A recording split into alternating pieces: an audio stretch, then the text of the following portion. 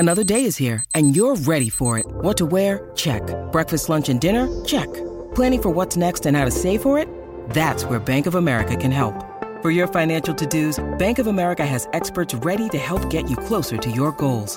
Get started at one of our local financial centers or 24/7 in our mobile banking app. Find a location near you at bankofamerica.com/talktous. What would you like the power to do? Mobile banking requires downloading the app and is only available for select devices. Message and data rates may apply. Bank of America N.A., member FDIC. This is the Poetry in Motion podcast on the Blood Red channel with Neil Fitzmaurice, bringing you all the big news and even bigger views on Liverpool FC. Hello and welcome to the, penultimate for the season, I would imagine. Poetry in Motion with me, Neil Fitz, as Liverpool end a hard-fought but ultimately frustrating campaign by their standards. I am joined by two of the big hitters to just sign off the season with. Thank you very much for giving up your time, guys. Theo Squires is here. Hiya, Theo. Hi, Fitzy. How you doing, pal? Yeah, it would be a bit better if the top four dream wasn't... I suppose it's still alive at the moment, just about, but it'll be dead by the time some people are listening to this. It'd be better if it was still on, wouldn't it, if we're going to the last day? Well, I think Gandalf and Carol Vorderman couldn't work out these maths in our favour. But hey, you never know. Joe Rimmer is with me. How are you doing, Joe?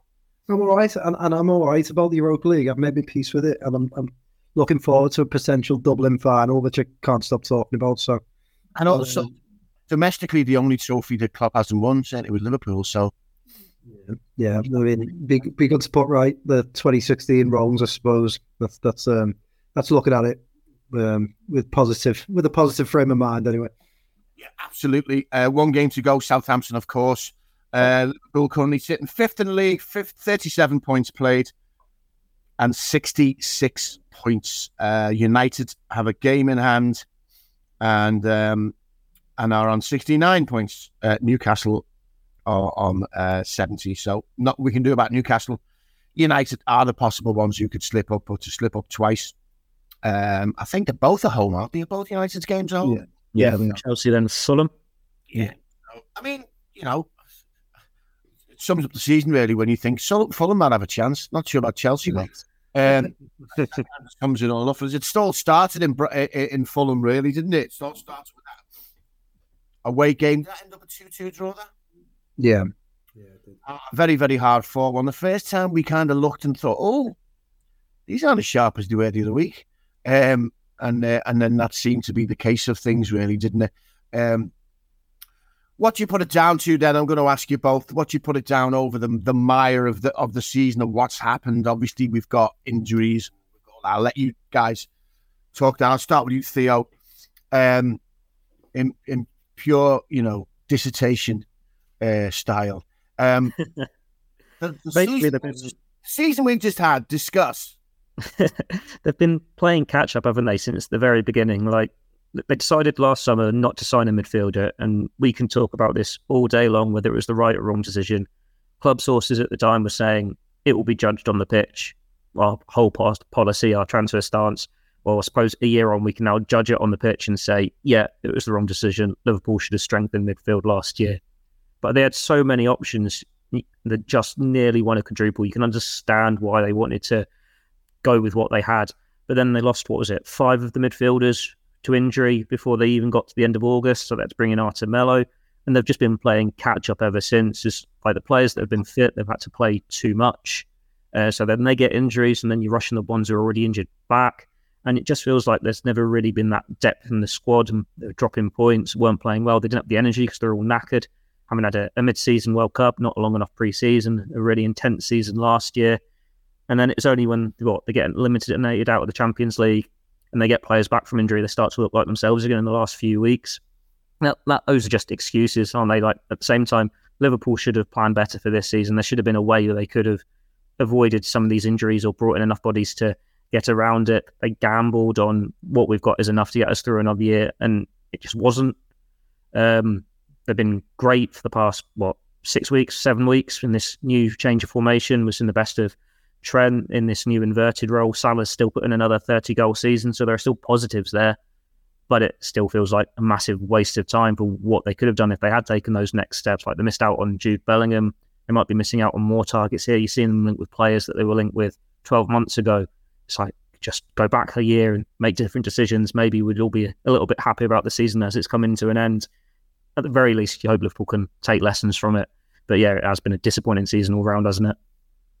Yeah, absolutely. And Joe, we had this problem. We had this issue 2 seasons ago, didn't we? We had the centre-back issue that really very nearly came unstuck. And then it just drifted down that road again.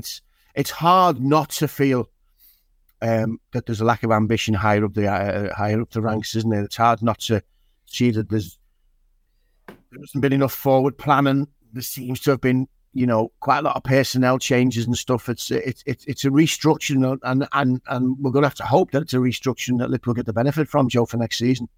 Yeah, I mean, you can't help but feel that this season and that one you just mentioned, the 2 wasted seasons, really, in what has been a glittering era. But you look through those 2 seasons, and they're just glaringly obvious parts of the team where they weren't touched. The centre halves that year, midfield this year, and I just think I wish they would take more chances. They missed out on Tchouaméni last summer, and then it just, they always seem to try and be the most sensible people in the room and go, you know what, we'll wait a year and get who we want. But it doesn't always work like that, and they've waited a year and not got who they really wanted, and they might be scrambling around for 3rd or 4th choice targets now. So it's frustrating that, and I think Klopp found it frustrating because the first year I've seen him hint really 1 or 2 things about the ownership or the hierarchy at the club, that he's not happy that they don't take chances. So, I mean, I think this summer they're going to have to take some, but perhaps not the ones they wanted to. So, yeah, I mean, this season's been like a combination of everything, hasn't it? I just had a look back while you were talking at the early season fixtures, because I kind of blocked that all out. But, I'm a big believer in momentum, and I think when you start the season with, I didn't think they were that bad at Fulham. Looking back at that game, the draw, they had chances. Fulham just sort of felt like they had that early season bounce. So they draw there, then the Palace draw, and then losing away at United, and that's 3 games gone into the season, and you've not won one of them. And I think Liverpool's, sometimes the way they are, allow that to build. And yeah, they never really got themselves back going, did they? And injuries, we've talked about at length, obviously midfield signings, and just it's been setback at setback, and just losing some really, really bad games. Leeds at home, and others like that. Yeah, Nottingham Forest away, drawing with Palace at home, Bournemouth away. Just really annoying results in previous years that have gone and won those games. Because you can lose at Old Trafford, you can lose at the Emirates, you can sometimes be outplayed, but some of the scrappy ones that they've lost has been really frustrating. So it's annoying that they're missing out on the Champions League, because then they've gone and put together this run, which kind of reminds you how good they can be. And I'm still convinced, I've said all the pods in the last couple of weeks, I'm still convinced that they'll be City's closest challengers next season, because I don't think any other team is capable of putting together the runs that Liverpool can put together when they do it. But yeah, you look at some of those results, Leeds at home, and just think they're going to miss out the Champions League by a point. And they lost at home to Leeds United, who look like they're going to go down, and it just has been awful. So it's a frustrating one. I just hope that you can take the positives. I talk about Dublin. I'm only half joking. I still think that's a positive to take into next season. Try and aim for that, and try and buy 1 or 2 players that perhaps are going under the radar and bounce back. And I think they will. I'm quite confident about next season already, with a good summer behind them and with a couple of good signings and with the bit between their teeth. I think they can bounce back. The 2 Chelsea draws are probably 2 of the worst ones for me, because it seems like every week they get battered by another new team. It's like, well, why couldn't Liverpool do that? Those would have been the points they needed. And we're talking about all these frustrating results. Liverpool did the double over Newcastle. They got the head-to-head superior record over United courtesy of that 7-0 win, and it's still not going to be enough. That shows deeper down all the issues they've had this season. Yeah, it's often been the case, hasn't it, where, Liverpool have sort of swept aside the lower clubs and found it difficult to live with the big boys. But over recent years, of course, we haven't done that. We've done both. We've been able to sweep aside and have been able to live with the big boys. This season, we still held our heads up high against the big boys. It was them little clubs. We didn't like being pressed. We didn't have the energy to do anything with the press. Our passing was slow and stuff. And it was that age-old thing again. In fact, Villa did it very nicely at the weekend. That age-old thing of, well, we're going to get loads of people behind the ball, give you most of the possession. Let's see what you can try and do with it, and we'll hit you on the counter. Big difference being, of course, the high line, Theo, didn't have the energy that it had to cover its back, did it? And while we had Trent doing this role that we knew he would wander in previous seasons, but this season seemed to be a very, very specific role for him, didn't it? To float out of his right back position and float into centre mid. And it still wasn't fully handled. When it worked, and he became incredibly creative. But when it didn't, we saw it again against Villa, a goal over the top, back stick. He's not really concentrating on who's behind him. And they slot one in. So when teams did that thing, it was the old plan B we used to talk about, didn't we? They still don't really have a plan B. I think the best attempt, the best player to try and utilise a plan B was Bobby Firmino, ironically, because he used to float into places that was hard for them to keep their line. So they would have to draw players out to try and cover them. We're going to lose that now. Gakpo's impressed me massively, but we're going to lose the style of finesse, and we're going to lose the brain of Bobby Firmino. But it's those teams, isn't it, Theo, that sort of go, right, try and break us down. The other teams seem to be able to break down, and Liverpool seem to struggle to do. I think Ancelotti said it, didn't he, after the Champions League final, that Liverpool are predictable in how they're going to play, that they want to make use of those spaces in behind you, and they're going to leave gaps themselves at the back. So it's like maybe Carlo Ancelotti's broken Liverpool here, because as soon as Real Madrid did it in that final, it's felt like everyone's been able to do it since. Liverpool would throw more bodies forward when they were getting frustrated in games, but it was just that passive side-to-side passing. And as you said, as soon as they got pressed, lost possession, or they were second to the second balls, never mind the first ones, and they just left the massive gaps in behind, so much space in behind. And you got Trent in no man's land. You got a right centre-back trying to cover two positions at once. Fabinho just not able to run anymore, chasing shadows, picking up bookings galore. It's like so many gaps there, and it's so easy for these opposing teams to pick Liverpool off that way. At least in recent weeks, when they've had Trent in this new role, they've seemed to have a better understanding of what's required. Like Fabinho doesn't have to cover as much ground because he's now got that player next to him as a number 6. Konate's actually got the pace to cover that right side of the pitch. Still some holes there, some gaps, but they've managed it a lot better. The concern there is as soon as you lose one of those players to injury, who comes in? Like we've seen that earlier in the season when Van Dijk was injured, or when Konate was injured. But Matip wasn't really having his best season. Joe Gomez was so low on confidence. But like these are weaknesses Liverpool have had for a long time. Like there was still a way you could expose them when they're at that absolute best, but they still had Fabinho, who's like 2 players, Van Dijk, who was like 2 players, so it could counter that, it could cover that. And then Alisson saving so many goals. So this is something else they need to address. They need to make sure they've got the depth. They've got players in the starting 11 who are actually at the best of their abilities, and they can just counter for their weaknesses. And it's not just a case of a team sitting deep, we're not going to score, and then they're going to hit us on the counter and get away with a scrappy 1-0. Poetry in Motion on the Blood Red Channel. When you need mealtime inspiration, it's worth shopping Kroger, where you'll find over 30,000 mouth-watering choices that excite your inner foodie. And no matter what tasty choice you make, you'll enjoy our everyday low prices, plus extra ways to save, like digital coupons worth over $600 each week. You can also save up to $1 off per gallon at the pump with fuel points. More savings and more inspiring flavors make shopping Kroger worth it every time. Kroger, fresh for everyone. Fuel restrictions apply. With threats to our nation waiting around every corner, adaptability is more important than ever. When conditions change without notice, quick strategic thinking is crucial. And with obstacles consistently impending, determination is essential in overcoming them. It's this willingness, decisiveness, and resilience that sets Marines apart. With our fighting spirit, we don't just fight battles, we win them. Marines are the constant our nation counts on to fight the unknown. And through adaptable problem solving, we do just that. Learn more at marines.com. Yeah, it's interesting, Joe. You mentioned it as well before. Liverpool have had chances in every game, haven't they, really? They haven't really. They just haven't converted them chances. There's definitely a confidence dip. There's no doubt about that. I don't care how much money you're on.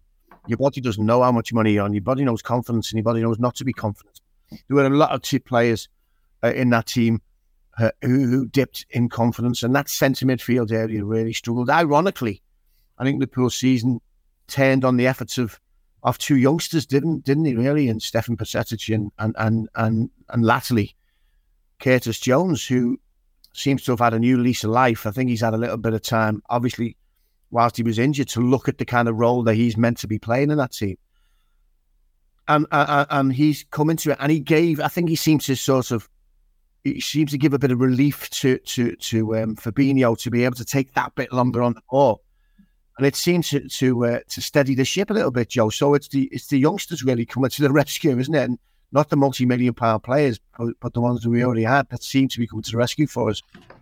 Yeah. I mean, it's another parallel, isn't it, with that season in 2021.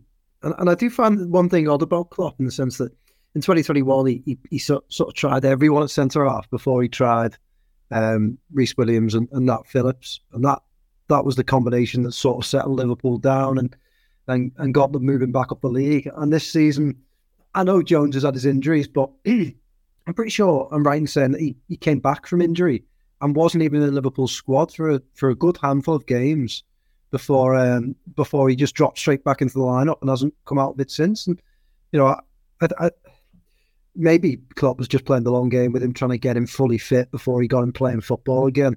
But it did seem odd that he didn't seem that keen on him and then brings him back in. And now you're probably looking at Curtis Jones just saying he's one of the people that will be featuring next season. Ditto Bajcetic. So yeah, I mean, I think he's been great. And I think in terms of Fabinho, I'm less worried about him than I am others, because I kind of always think that Fabinho needs legs around it. And I think what we've seen with him previously is him trying to sort of cover for others and then getting caught out of position. And usually Fabinho, positionally, is very good, isn't he? And he seems to time things quite well. And now he has legs around him again. I think he's starting to improve. So hopefully with a couple of signings, Fabinho can be better and back to his best next season. But yeah, what I think they just need is people who are reliable, people who stay fit. Curtis Jones has been good, but he stayed fit. He stayed fit for probably the longest run of games in the last several years that he's played for Liverpool. So they need more players that do that, because in the last few years, in midfield especially, they've got too many people who come in, play two, get injured, and we start again. And we've seen that with Thiago, Keita, Oxlade, Henderson, Milner.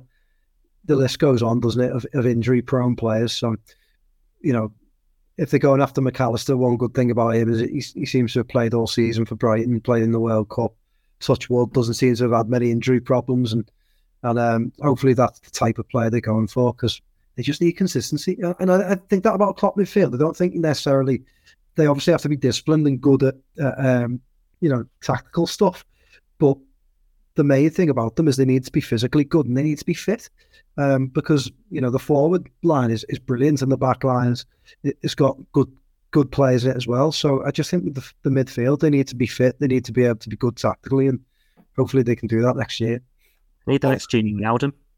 But that's it. But Gini Wijnaldum wasn't like this. I mean, he was better than he got credit for, perhaps technique-wise, but he was strong on the ball, wasn't he? He was fit, he got around the pitch, he used it quite simply, but I don't think you look what he's happened to him since. You can't just stick him in another team and he performs as well.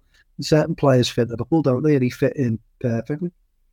It is that kind of player we need. We kind of need that strong midfield player. I mean, ultimately, one of the worst things that's come out of this season for me is the Jude Bellingham saga. And, we've gone on about this the season before. He's been lauded with us before. He's been wined and dined and potentially going to play. And then when it got to it, it was all a bit embarrassing, really, wasn't it? And there are still some people saying, "Oh, Jude Bellingham thing isn't over yet." And if Real Madrid don't go on for him, it's likely they will, since they got an absolute spanking at Man City, and the midfield were absolutely atrocious for the first time, weren't they, in a while, and showing signs of decay.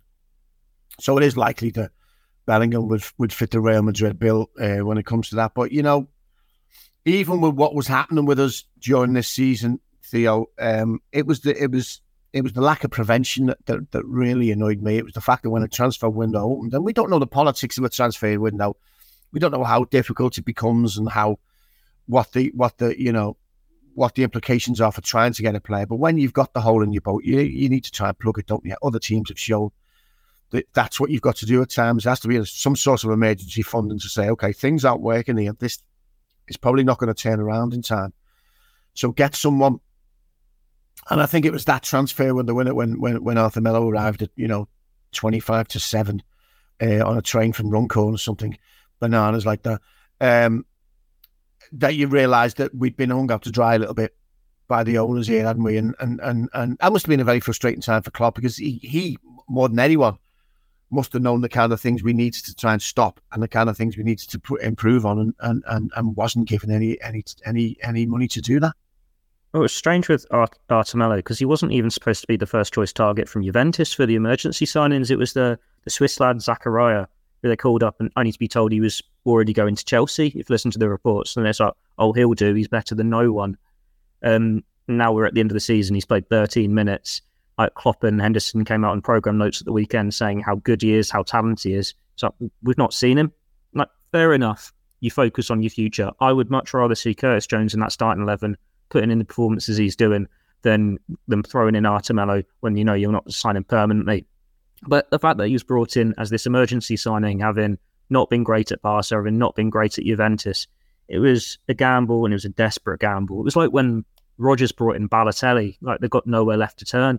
But at least Rodgers was actually looking to sign players. Like he tried to get Sanchez, he tried to get Remy, Samuel Eto'o was on the radar. Whereas Liverpool just said, we didn't get Tchouaméni, Bellingham's not available, we'll wait a year. We've still got all these players. And I've said before, you can understand the logic, their reasoning and why they stuck with what they had. Because no one saw Henderson dropping off like he did. No one saw Fabinho dropping off like he did. Keita had just had the best season of his Liverpool career. And he's a player who's had injuries at Anfield, but he stayed fit earlier in his career. Harvey Elliott was the dreaded cliche, like a new signing. Besetic had a really good pre-season. And then Thiago, he's someone who's always had injuries, but you afford him as that luxury player. If you can get him in fit for 2/3 of the season, you've got a quality player for 2/3 of the season. But as I said earlier, they lost 5 players to injury straight away, and then there's just no quality left in that midfield. I did need a big one like Bellingham. It feels like massive, mismanagement from them somehow. Like if you wait a year for a player, you're banging your drum. There are those flirtations there. It seemed like it was on. He's going to cost ludicrous amounts of money. You know it's going to be a club record fee. You know he's going to cost big wages. So if you're thinking you can afford them, then surely you've got to fit it into the book somehow. You can't go, oh wait, we need 3 midfielders, not 1. Because Liverpool are still coming to this season where 3-4 players are out of contract. They're going to need more than just that 1 midfielder. It only takes 1 injury and your options are even more depleted.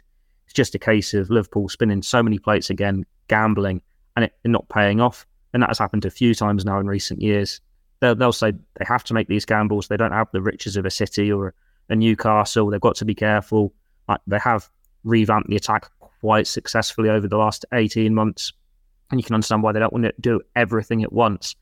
But it has left them with egg on their faces now. And we'll all look at Jude Bellingham. We'll just be glad that he's not playing in the Premier League. If he's going to a Man City, that's a real kick, isn't it? That's a sickener. At least it's Real Madrid. You can stomach that one a little bit more. But it's a missed opportunity, something that it felt within the grasp, only to be stolen away. Like if Liverpool had a year ago just gone for someone else and it wasn't feeling like they're going to get him, you can sort of accept that. The same way fans have accepted Mbappe's not realistic, just can't afford him. But it was built up as a Liverpool future transfer that was going to happen, and only to be wrestled away when the reality became clear. Yeah, and it is a mad one, Joe, because people are saying, a lot of money, but the age that kid is, you could get 8-9 seasons out of him before he's hit his peak. He's 19, 10 and 20, isn't he? I mean, he's the closest thing to a Steven Gerrard I've ever seen in that galloping, dynamic, getting forward, but also weighing in at the back as well. And you just think, it's just we don't want to spaff all our money on one player when we could buy 3 players. Well, no, spaff all your money on that one player and then get another couple of players, because unless you can see what the teams around you are doing, you're immediately looking at dropping down at the pecking order when it comes to the league. Arsenal have just proved beautifully how incredible Liverpool are, because they couldn't even sustain it for one season. Their tank ran out 6-7 games ago. Liverpool did this for 3 seasons, pushing City all the way, and made City blow a load of money on players just to make sure they maintain the stranglehold. So it is a frustrating one, Joe, isn't it? One that it doesn't surprise us, unfortunately. But I mean, now I've just read today the Mason Mount thing, which I've never understood in a million years anyway. But he's just, hopefully, if the report is true, has just announced that he'd rather go to United than Liverpool, which just beautifully all the reasons why I wouldn't want to help. But the fact that he was put in the mix, Conor Gallagher, Mason Mount, these players that aren't cheap, they're not going to be cheap. And they're nowhere near the levels that Liverpool need. So it's just been a strange smoke and mirrors type season, hasn't it, Joe, when it comes to potential new signings? And one that we'll just have to wait till the close season to find out what comes true. Yeah, what I found a bit weird about, Liverpool's sort of message that they needed several players this summer was, first of all, I think that was obvious last year. They tried to buy a midfielder last year, so they knew they needed one. I still think for a club that lets it be known that they planned very well, it's funny how they clearly didn't plan that well, did they, when it came to midfield, because you look what's happened this season. And again, the club that looks at every stat under the sun should also have looked at the stats that their players are barely ever fit.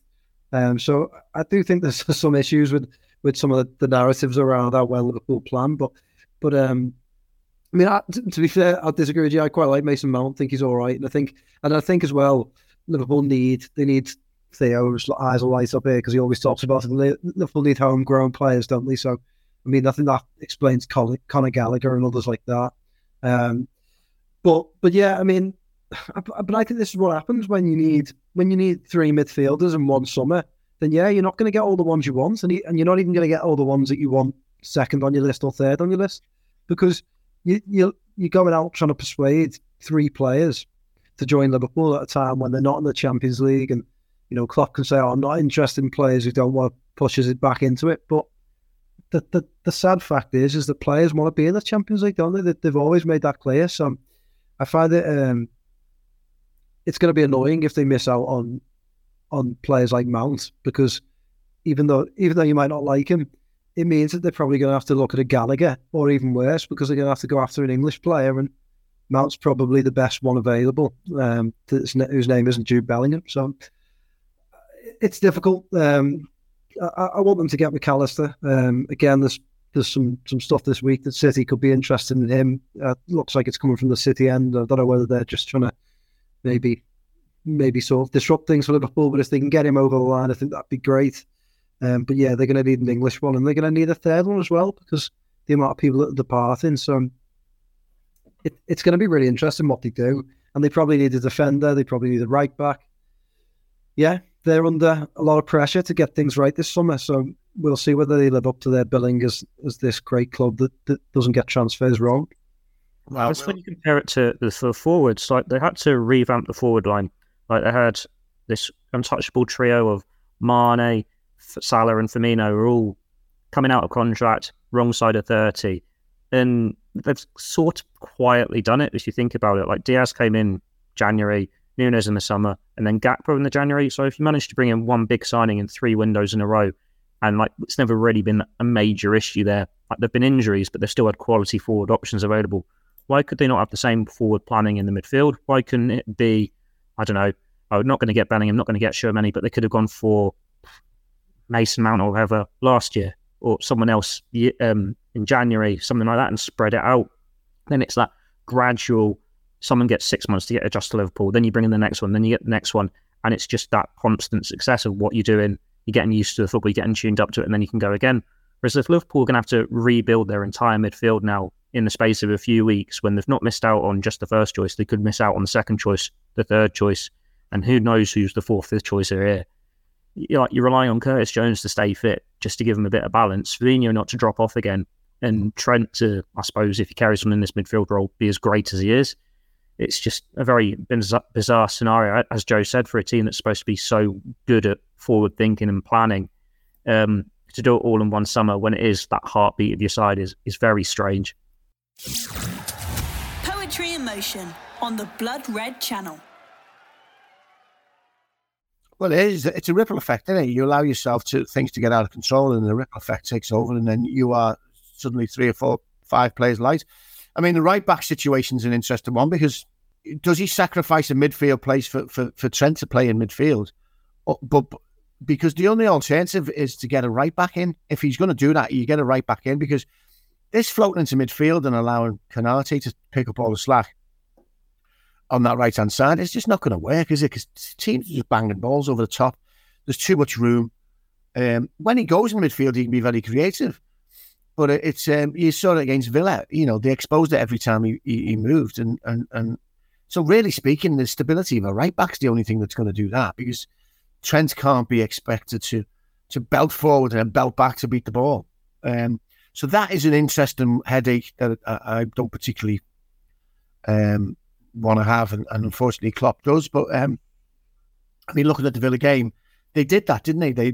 They just all sat behind the ball. They waited for us to push that high line up, and then they knocked it over the top. Some good homegrown plays. I mean, John McGrillis is it? He's a great player, isn't he, for Villa? John McGinn. Sorry. John McGinn, he's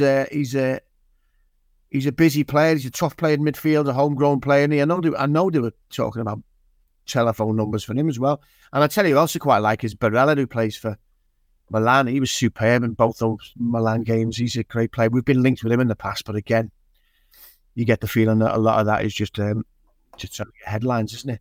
But certainly needs someone in that. Someone, and McAllister, I think, is the ideal fit, isn't he? But if he goes to City, they're replacing Gundogan, aren't they? Or he just decides. Bernardo Silva potentially as well. I think I read somewhere that Gundogan's possibly going to sign another extension. But what a player he is! What a player what a miss he'd be! And it'd be just like them to just go, well, we'll just hijack a player that we need to just fill in that role. A very, very strange situation to be in. Talking about the Villa game, it was a real dip for Liverpool, wasn't it? Considering the run they'd been on, Joe, it was a tight half that Villa managed. But a lot of the sparkle that we'd had in the previous 8 games just didn't seem to be there, did it? Yeah, I think so. I think it's one of them, isn't it? They've won what they won in a row, 8 in a row. I think they've been in a row 7 wins. I think. Okay, so yeah, I kind of think you're expecting one drop off. And Villa have been playing well, so it was one of those frustrating home games where I think if one or two things had gone Liverpool's way in the first half, they got the lead, but they didn't. Then Villa take it and they just dig in. And like you say, the time wasting was sort of. I mean, as much as I've seen all season, probably with the exception of Newcastle, and they just dug in Villa and played pretty well, didn't they? Made things frustrating, so it was tough. I think Liverpool would have gone to win it if they'd scored just a touch in earlier. So I don't know. I kind of think you expect games like that. I'm not really surprised. I do think you've got a point about. I quite like the Trent right back sort of into midfield experiment, but I do think it's one of those ones that teams will figure out, and I think buying a right back will give them options to either move him fully into midfield when they want, play him at right back into midfield, or just play him as a right back. It gives you those 3 options. And for example, against Villa, if they had a decent right back, they could have just brought on a right back, pushed Trent into midfield, or dropped him back. So I think that would give them options. I wasn't too worried. I think Liverpool were always going to run out of steam a little bit in terms of, when Newcastle and United didn't drop points.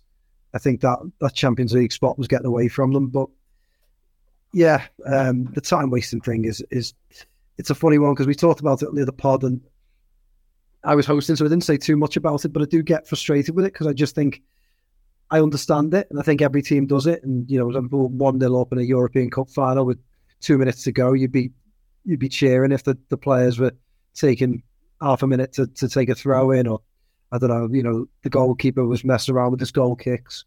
But you see teams doing it from like the 3rd minute in Anfield, and I just think they need to have better punishments and better ways to sort of combat it, because I think quite often you see a goalkeeper get a booking in like the 85th minute after his time wasted all game, and he just goes, well, so what? I'll take the booking. It's worth it. And I would like to see, they added a lot of time onto that game, but they definitely could have added more on, because the amount of time players were legitimately or not down injured was probably beyond what they added on, which was like 19 minutes. So I think they need to sort of get wise and get harder with some of the time wasting that goes on, and punish players a little bit more harshly, because the Villa just was spoiling from the word go, and they did kind of spoil it for Liverpool. Yeah, it's ridiculous, isn't it? I mean, it's over 100 minutes played in Anfield. There was apparently 56 minutes of ball on pitch football without stoppages. And when you think about that, it's just unbelievable, isn't it? And it'd be quite simple, wouldn't it, for a referee to book a goalkeeper in the first half and then simply say to him at the start, if that happens again, you're going off. The first goalkeeper to get sent off for time wasting would stop time wasting, wouldn't it? It would certainly stop time wasting from a goalkeeper's point of view, because that completely, knackers up the teams. You've got your second string goalkeeper in goal then. I think we mentioned as well on the pod the other day, more. Do you remember when Mignolet was held onto the ball too long? They got an indirect free kick and scored. I think if they gave more indirect free kicks for time wasting, it would make goalkeepers think twice, because they couldn't time waste too long in their own box, because then they could potentially concede a goal. So, and the same with defenders. It would just make things a little bit. It would even things up a little bit, but I suppose it's a difficult one. Well, I mean, I'm still trying to get my head around the Gakpo disallowed goal, because it wasn't intentionally. I've never heard anything so ridiculous in my life, that the Aston Villa player touches the ball, but did he touch it intentionally or not? Well, what does that matter if you've altered the course of the ball, of the flight of a ball, whether it's touched you on the leg or you've went to hit it and it's gone? And it's so pedantic to say that goal doesn't count because Van Dijk was offside, because the Aston Villa defender didn't mean to knock the ball. I mean, it's just phenomenal, Theo, isn't it? No, I understand that the rules have tweaked so they can give this whether it's deliberate or not. Because this is a really obscure goal I've always remembered. It was like Middlesbrough in the mid-noughties when Liverpool punt a ball down the right-hand side. The left back tries to head it away and gets his header completely wrong and basically just flicks onto Morientes, who's in the centre of the pitch, miles offside, but he's one-on-one, he scores and Liverpool win 2-0. So like in that sort of circumstance, you can understand why the rule changed to whether it's deliberate or not. But it's a big difference between you're on the flank and you have completely messed it up like that, or you're a defender in the 6-yard box trying to clear a ball and you've just shanked it a little bit. It's not as though he's facing the wrong way and it's hit him on the back of the head. He has made a deliberate attempt to play that ball and he's got it wrong with what he's done. And Van Dijk, yeah, he's offside, but he's able to pounce. And it's like, you were in the 6-yard box, whether Van Dijk is there or not, you are going to try and clear that ball. If you don't, the player behind you is probably going to score. So Aston Villa got away with one there, and the officials come out and say, well, this is what the official wording says in the rule book. It's the right decision and all support their man. Well, fair enough. If that's what the rules say at the moment, then you need to tweak it, because all football fans want to see benefit of the doubt for the offensive players. Everyone watching that was thinking, what's wrong there? That should be a goal. The defenders made a mistake. Liverpool have scored from it. There is nothing wrong with that. This is what fans want to see. Any fan of the team that scores that goal and has it disallowed is furious that it's disallowed. Any fan of a team that has conceded that goal and has got lucky because it's disallowed, just thinking, yeah, we've got away with one there. So you give the benefit of the doubt to the offensive players because you want to see goals. So it's either change the rules or have some clarity in there, because I came out and said, well, it's a subjective decision.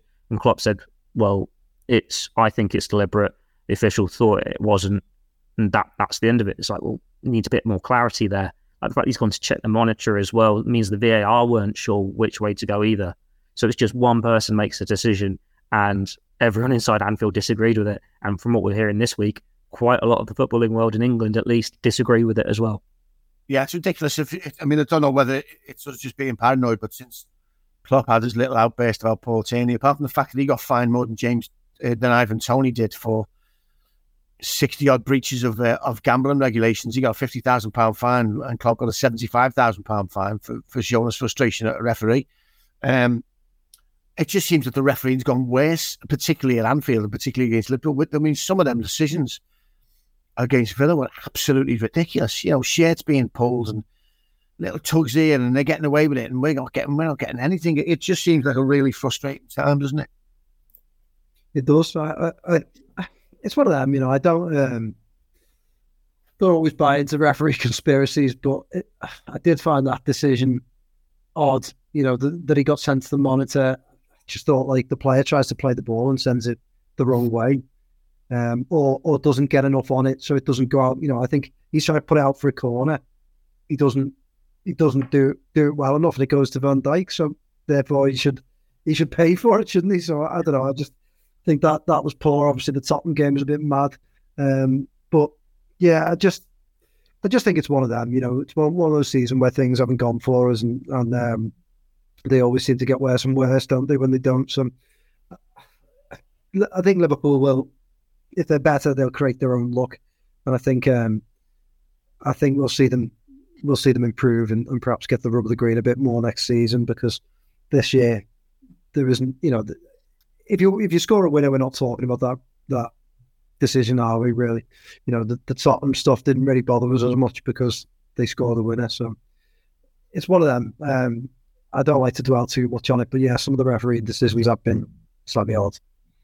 Well, a couple of things to mention for the Aston Villa game. Of course, the last game at home, so we pretty much said goodbye to 4 players, didn't we? But also we have to mention the 7 minutes applause for Dan, a colleague of ours, a colleague of you guys mostly.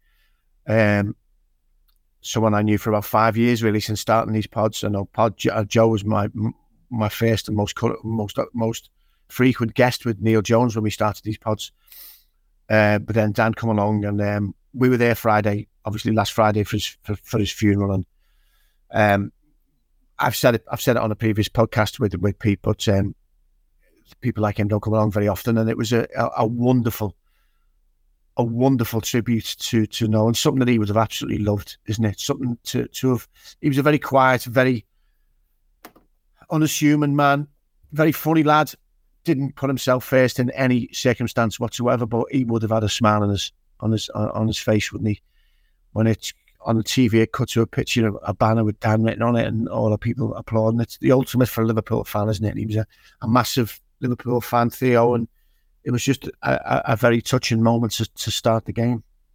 There's been so many touching moments since the sad news, and it says a lot about Dan as a person. Like, there is such an outpouring of love. Like, there was so many people at his funeral, and so many people wanted to pay tribute to him, shed their stories of him. People that didn't even know him personally, but have been listening to these podcasts or read his work. He was a superb ambassador for us as a company, for the city, for Liverpool Football Club, for like Everton and Tranmere as well. He's done so much for like the Hillsborough families, and it's so sad that he's no longer with us.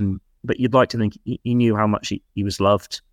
Like, even the banner itself, you take a proper look at it. Some of the details on it are stunning, aren't they? Like, it's covered his life really well for what is a really simple banner. And like, he's so proud of Liverpool as a club, Liverpool as a city. We went out to the Eurovision village after his funeral, and it's like he'd have loved to have been part of that, just getting in the atmosphere, celebrating Liverpool as a city as the whole of Europe was watching. Sadly, no like silverware Liverpool competing at the best stage of European football this year, but he'd have loved a trip to Dublin for the final next year, and he's really badly missed. There have been so many moments, like just in the office, where you think, I need to check something. I could have asked Dan that. And this is going to be the case for years and years and years to come. But he's got his legacy, doesn't he? He's done so much, as I said, for this company, for the city as a whole, for so many people. He's touched so many lives. And the fact that he didn't have any direct family, but everyone feels like he was part of the family, that's perfect tribute to his memory will live on. Yeah, he's part of a massive family. And Joe, it was lovely that it was number 7 as well. The 7th minute, his hero was Kenny, and it's just very fit. It was after that 7th minute, I think I didn't really care what happened with the game, I'll be honest with you. It was just such an incredible tribute in there. And I know you feel the same as Theo, mate. It's been a shocking thing that will take us a long time to deal with and get over, mate.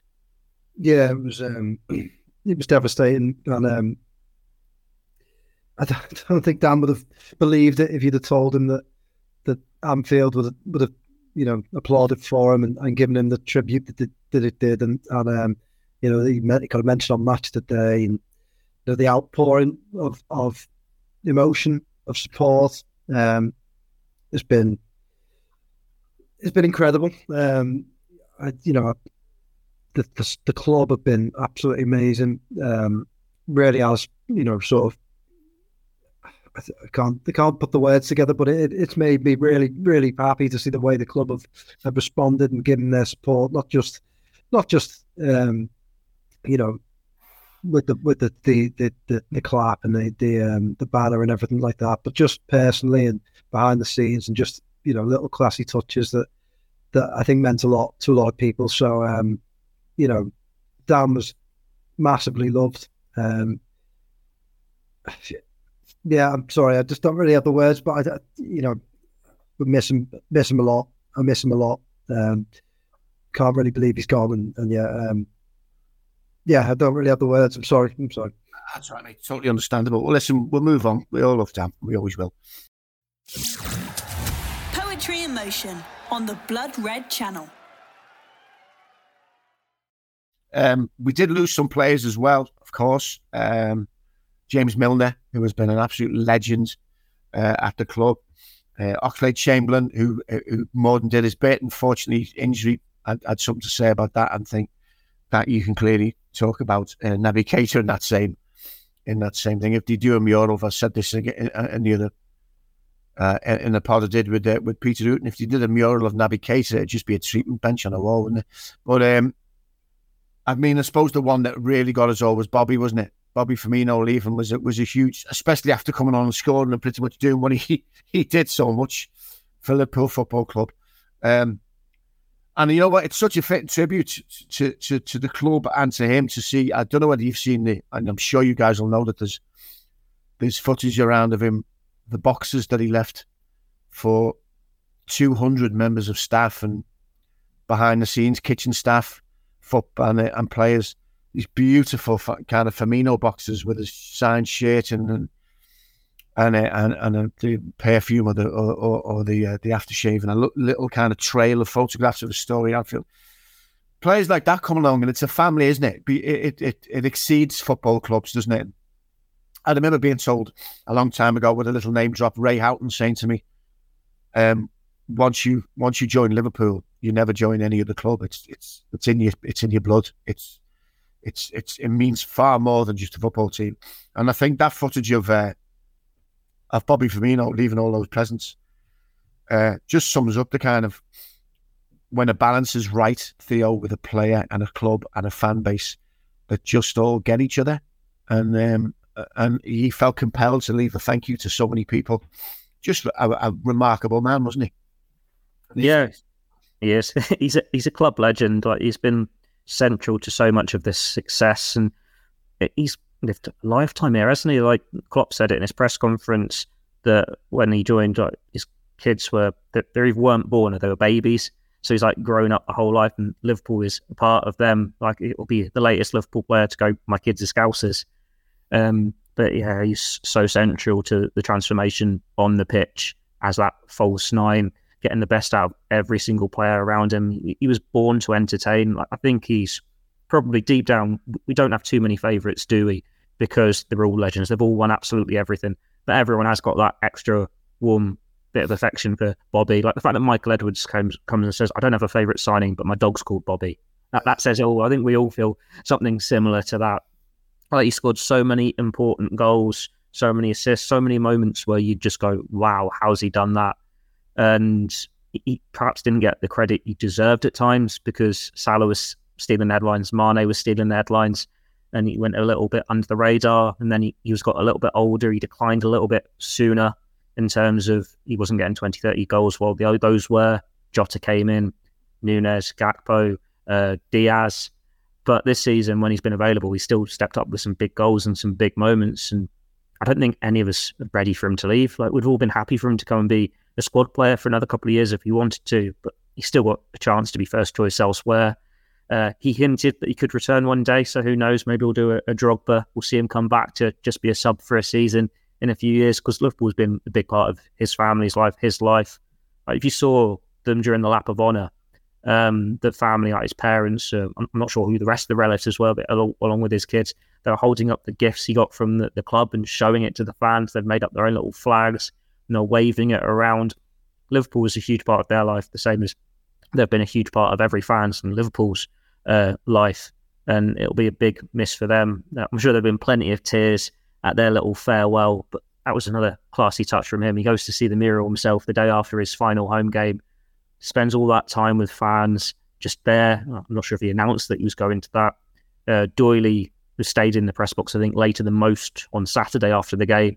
It's like Firmino was like the last man to leave the pitch, trying to sign as many pictures, post for as many photos as he could. He didn't want to leave Anfield, and we're seeing some of the scenes from his send-off where they're all singing Si Senor to him. beaming smile and these gifts he's left behind as well. Whenever he's next back at Liverpool, be it as an away player, playing for the Liverpool Legends, or just in the stands because he fancies watching them one last time, he'll be welcomed back, wouldn't he, with the warmest of receptions. He is one of these big Liverpool legends. We've had a generation where we've not had too many world-class, elite, cream of the crop legends, but Firmino is one of the first in this generation, and we'll never forget him. There's not going to be another one like him. No, we're going to miss them teeth, Joe, aren't we? Beaming away and karate kick celebrations that nearly take the other players' heads off. But just like like the old days when you had Bruce Grobbelaar messing around in between the sticks. He just brought something, didn't he? He brought a charisma, he brought a panto, he brought style to what he did at Liverpool, and as well as, of course, being an absolute worldie footballer with an incredible brain. That was it, was it? You're on the money there with charisma. I just think he had something about him, didn't he? Everything from the teeth to the different haircuts to the style of play, like we can all remember the turns. We talked about our favourite goals the other day, and I love that goal against Arsenal where he sort of dances through their defence, leaves them all on their backsides and just slots it onto the goalkeeper for a hat-trick. And the last-minute Wolves, the PSG last-minute. I mean, it's so this was bad. You didn't mention PSG on Friday. And you think the fact that he didn't start that game because he'd had the eye injury the day before, he was in doubt whether he could even be fit to play. He scores that in the last minute and then does that as the celebration. That sums him up perfectly. Yeah, he was just a class act, wasn't he? And he had that, because he didn't speak a lot. It sort of all fed into this like bit of a character and a bit of a legend. So, yeah, great player. And just a word on Milner as well, who I think slightly unlucky to be going at the same time as Firmino, because he's kind of sort of fade into the background a little bit, but what a player he's been for Liverpool. Free signing, probably the best that they've ever had, and incredible personality behind the scenes, just incredible work ethic, everything we want in what a player can be when they join in terms of their professionalism. Again, played his part in some massive moments, sometimes forgotten about in some of those moments as well. So yeah, obviously a key player when they won the Champions League in that season with all those assists.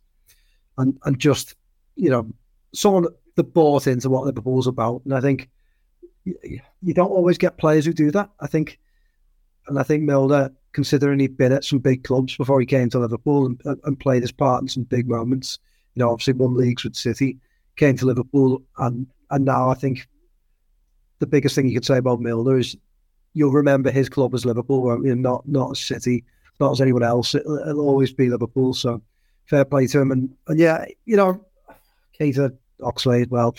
I think that a shame maybe with the way their careers have turned out in terms of injuries, but both played their part. And we should be thankful to anyone who's played their part in what has been a brilliant era with great trips and great days out and some trophies as well. So fair play to them. Well, it's easy to forget. He was like 30, wasn't he, when he joined the club? Like, if you'd said that summer, he's going to be here for 8 years, he's going to win the lot, people would have laughed at you. And it's essentially almost a replacement for Steven Gerrard. Like, I'm not saying anyone could ever replace him on the pitch, but we've lost our long-serving captain. We need a leader. We need an experienced midfielder. He can come in. He's going to be a leader. He's done it all at City.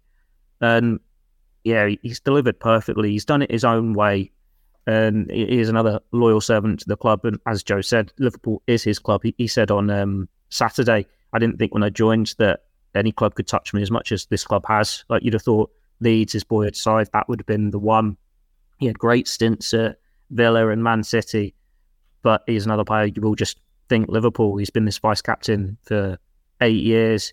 He might not have lifted any of the trophies himself, despite Henderson's best efforts, but he's been right at the centre of all the success, and it'll be a huge miss. And he's another one. You can't wait to see him back at Anfield in some capacity one day, whether it's opposing player or hopefully soon as a coach, because he is vital behind the scenes, and you want him to be back playing a role in some part in the not too distant future. Yeah, if ever a man deserved cheeky little of him, so it was him. All right, listen, last game of the season, Southampton. Couple of players. Well, I mean, listen, I'm going to throw a curveball at you there, but what about a little cheeky James Ward-Prowse on a cheap one? I'd take him. Definitely, I'd take him. I mean, the set pieces are phenomenal. Yeah, and I think that having that sort of weapon in your squad is really good, isn't it? It's really handy. Can you imagine, like, late in the game, if you get a free kick and you can bring him off the bench or whatever? So, I'd certainly take him. It depends how much they'd want for him, but with them going down, you'd like to think that they wouldn't be asking for too much. And as Theo pointed out the other day to me, that he's played under Arsene Wenger, who obviously was a big presser, wasn't he, in terms of his style of play, and as well he's homegrown as well, so he ticks a lot of boxes. I'd certainly take him. He'd be like your third midfield signing, with a couple of others, definitely. Well, they're talking about Lavia as well. Romeo Lavia, is it, whatever his name is? He's a midfield player from Southampton. They're talking about very young lads as well. Could be the Liverpool way, Leo, couldn't it? To just try and get a few. Yeah, they got enough Man City, I think. So Man City have got this buyback clause. I'm not sure if it's active this summer or next summer, but that means Southampton might. I think if it's next summer, Southampton have to try and cash in now to get a bit more for him. But he seems to have done quite well in his first season in regular Premier League football, despite the relegation. He's a bit of a number 6, isn't he? And he's not, certainly when you go through their players, one that ticks the box, grabs your eye. But as he's such a young player in that holding midfield role, you could also argue Liverpool have already got one of their own. Just because he's been injured for a couple of months, Bajcetic can tick that box easily, and he certainly impressed all of us when he got his chance earlier in the season. It just depends on the collective of what Liverpool can do in midfield. Like, we'll resign to the fact that they're probably not going to be able to find a way to go back in for Bellingham. That's done. Wait and see on McAllister and Mason Mount. It just depends what is the combination of names here. Like, if you could say they're going to get, say, a Barella, they're going to get McAllister, and then you've got Lavia or Ward-Prowse, everyone's happy with that. Mm-hmm. But if you're saying it's Gallagher, Tillemans on a free, and then one of them, everyone's going, oh, God, this is going to be a long season.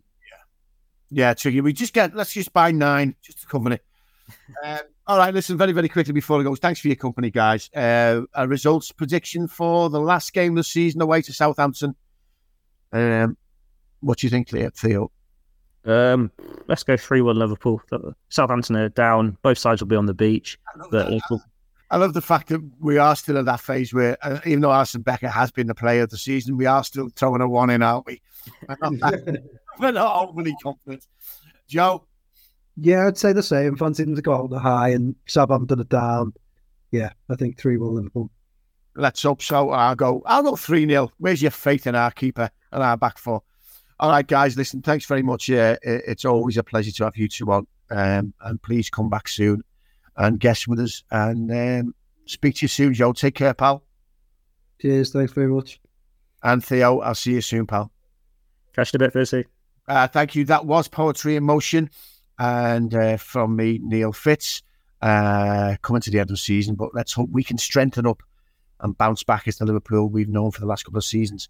Enjoy yourselves, guys, and we'll see you. I'm not sure there's going to be any stuff going on during the close season. Maybe there will be. Hopefully will. I'll be speaking to you soon. So from me, Joe Rimmer and Theo Squires, and Dan Kay sitting up there on his cloud, playing a little harp. We love you, Dan, and we'll see you all again soon. Take care. You've been listening to the Poetry in Motion podcast on the Blood Red channel.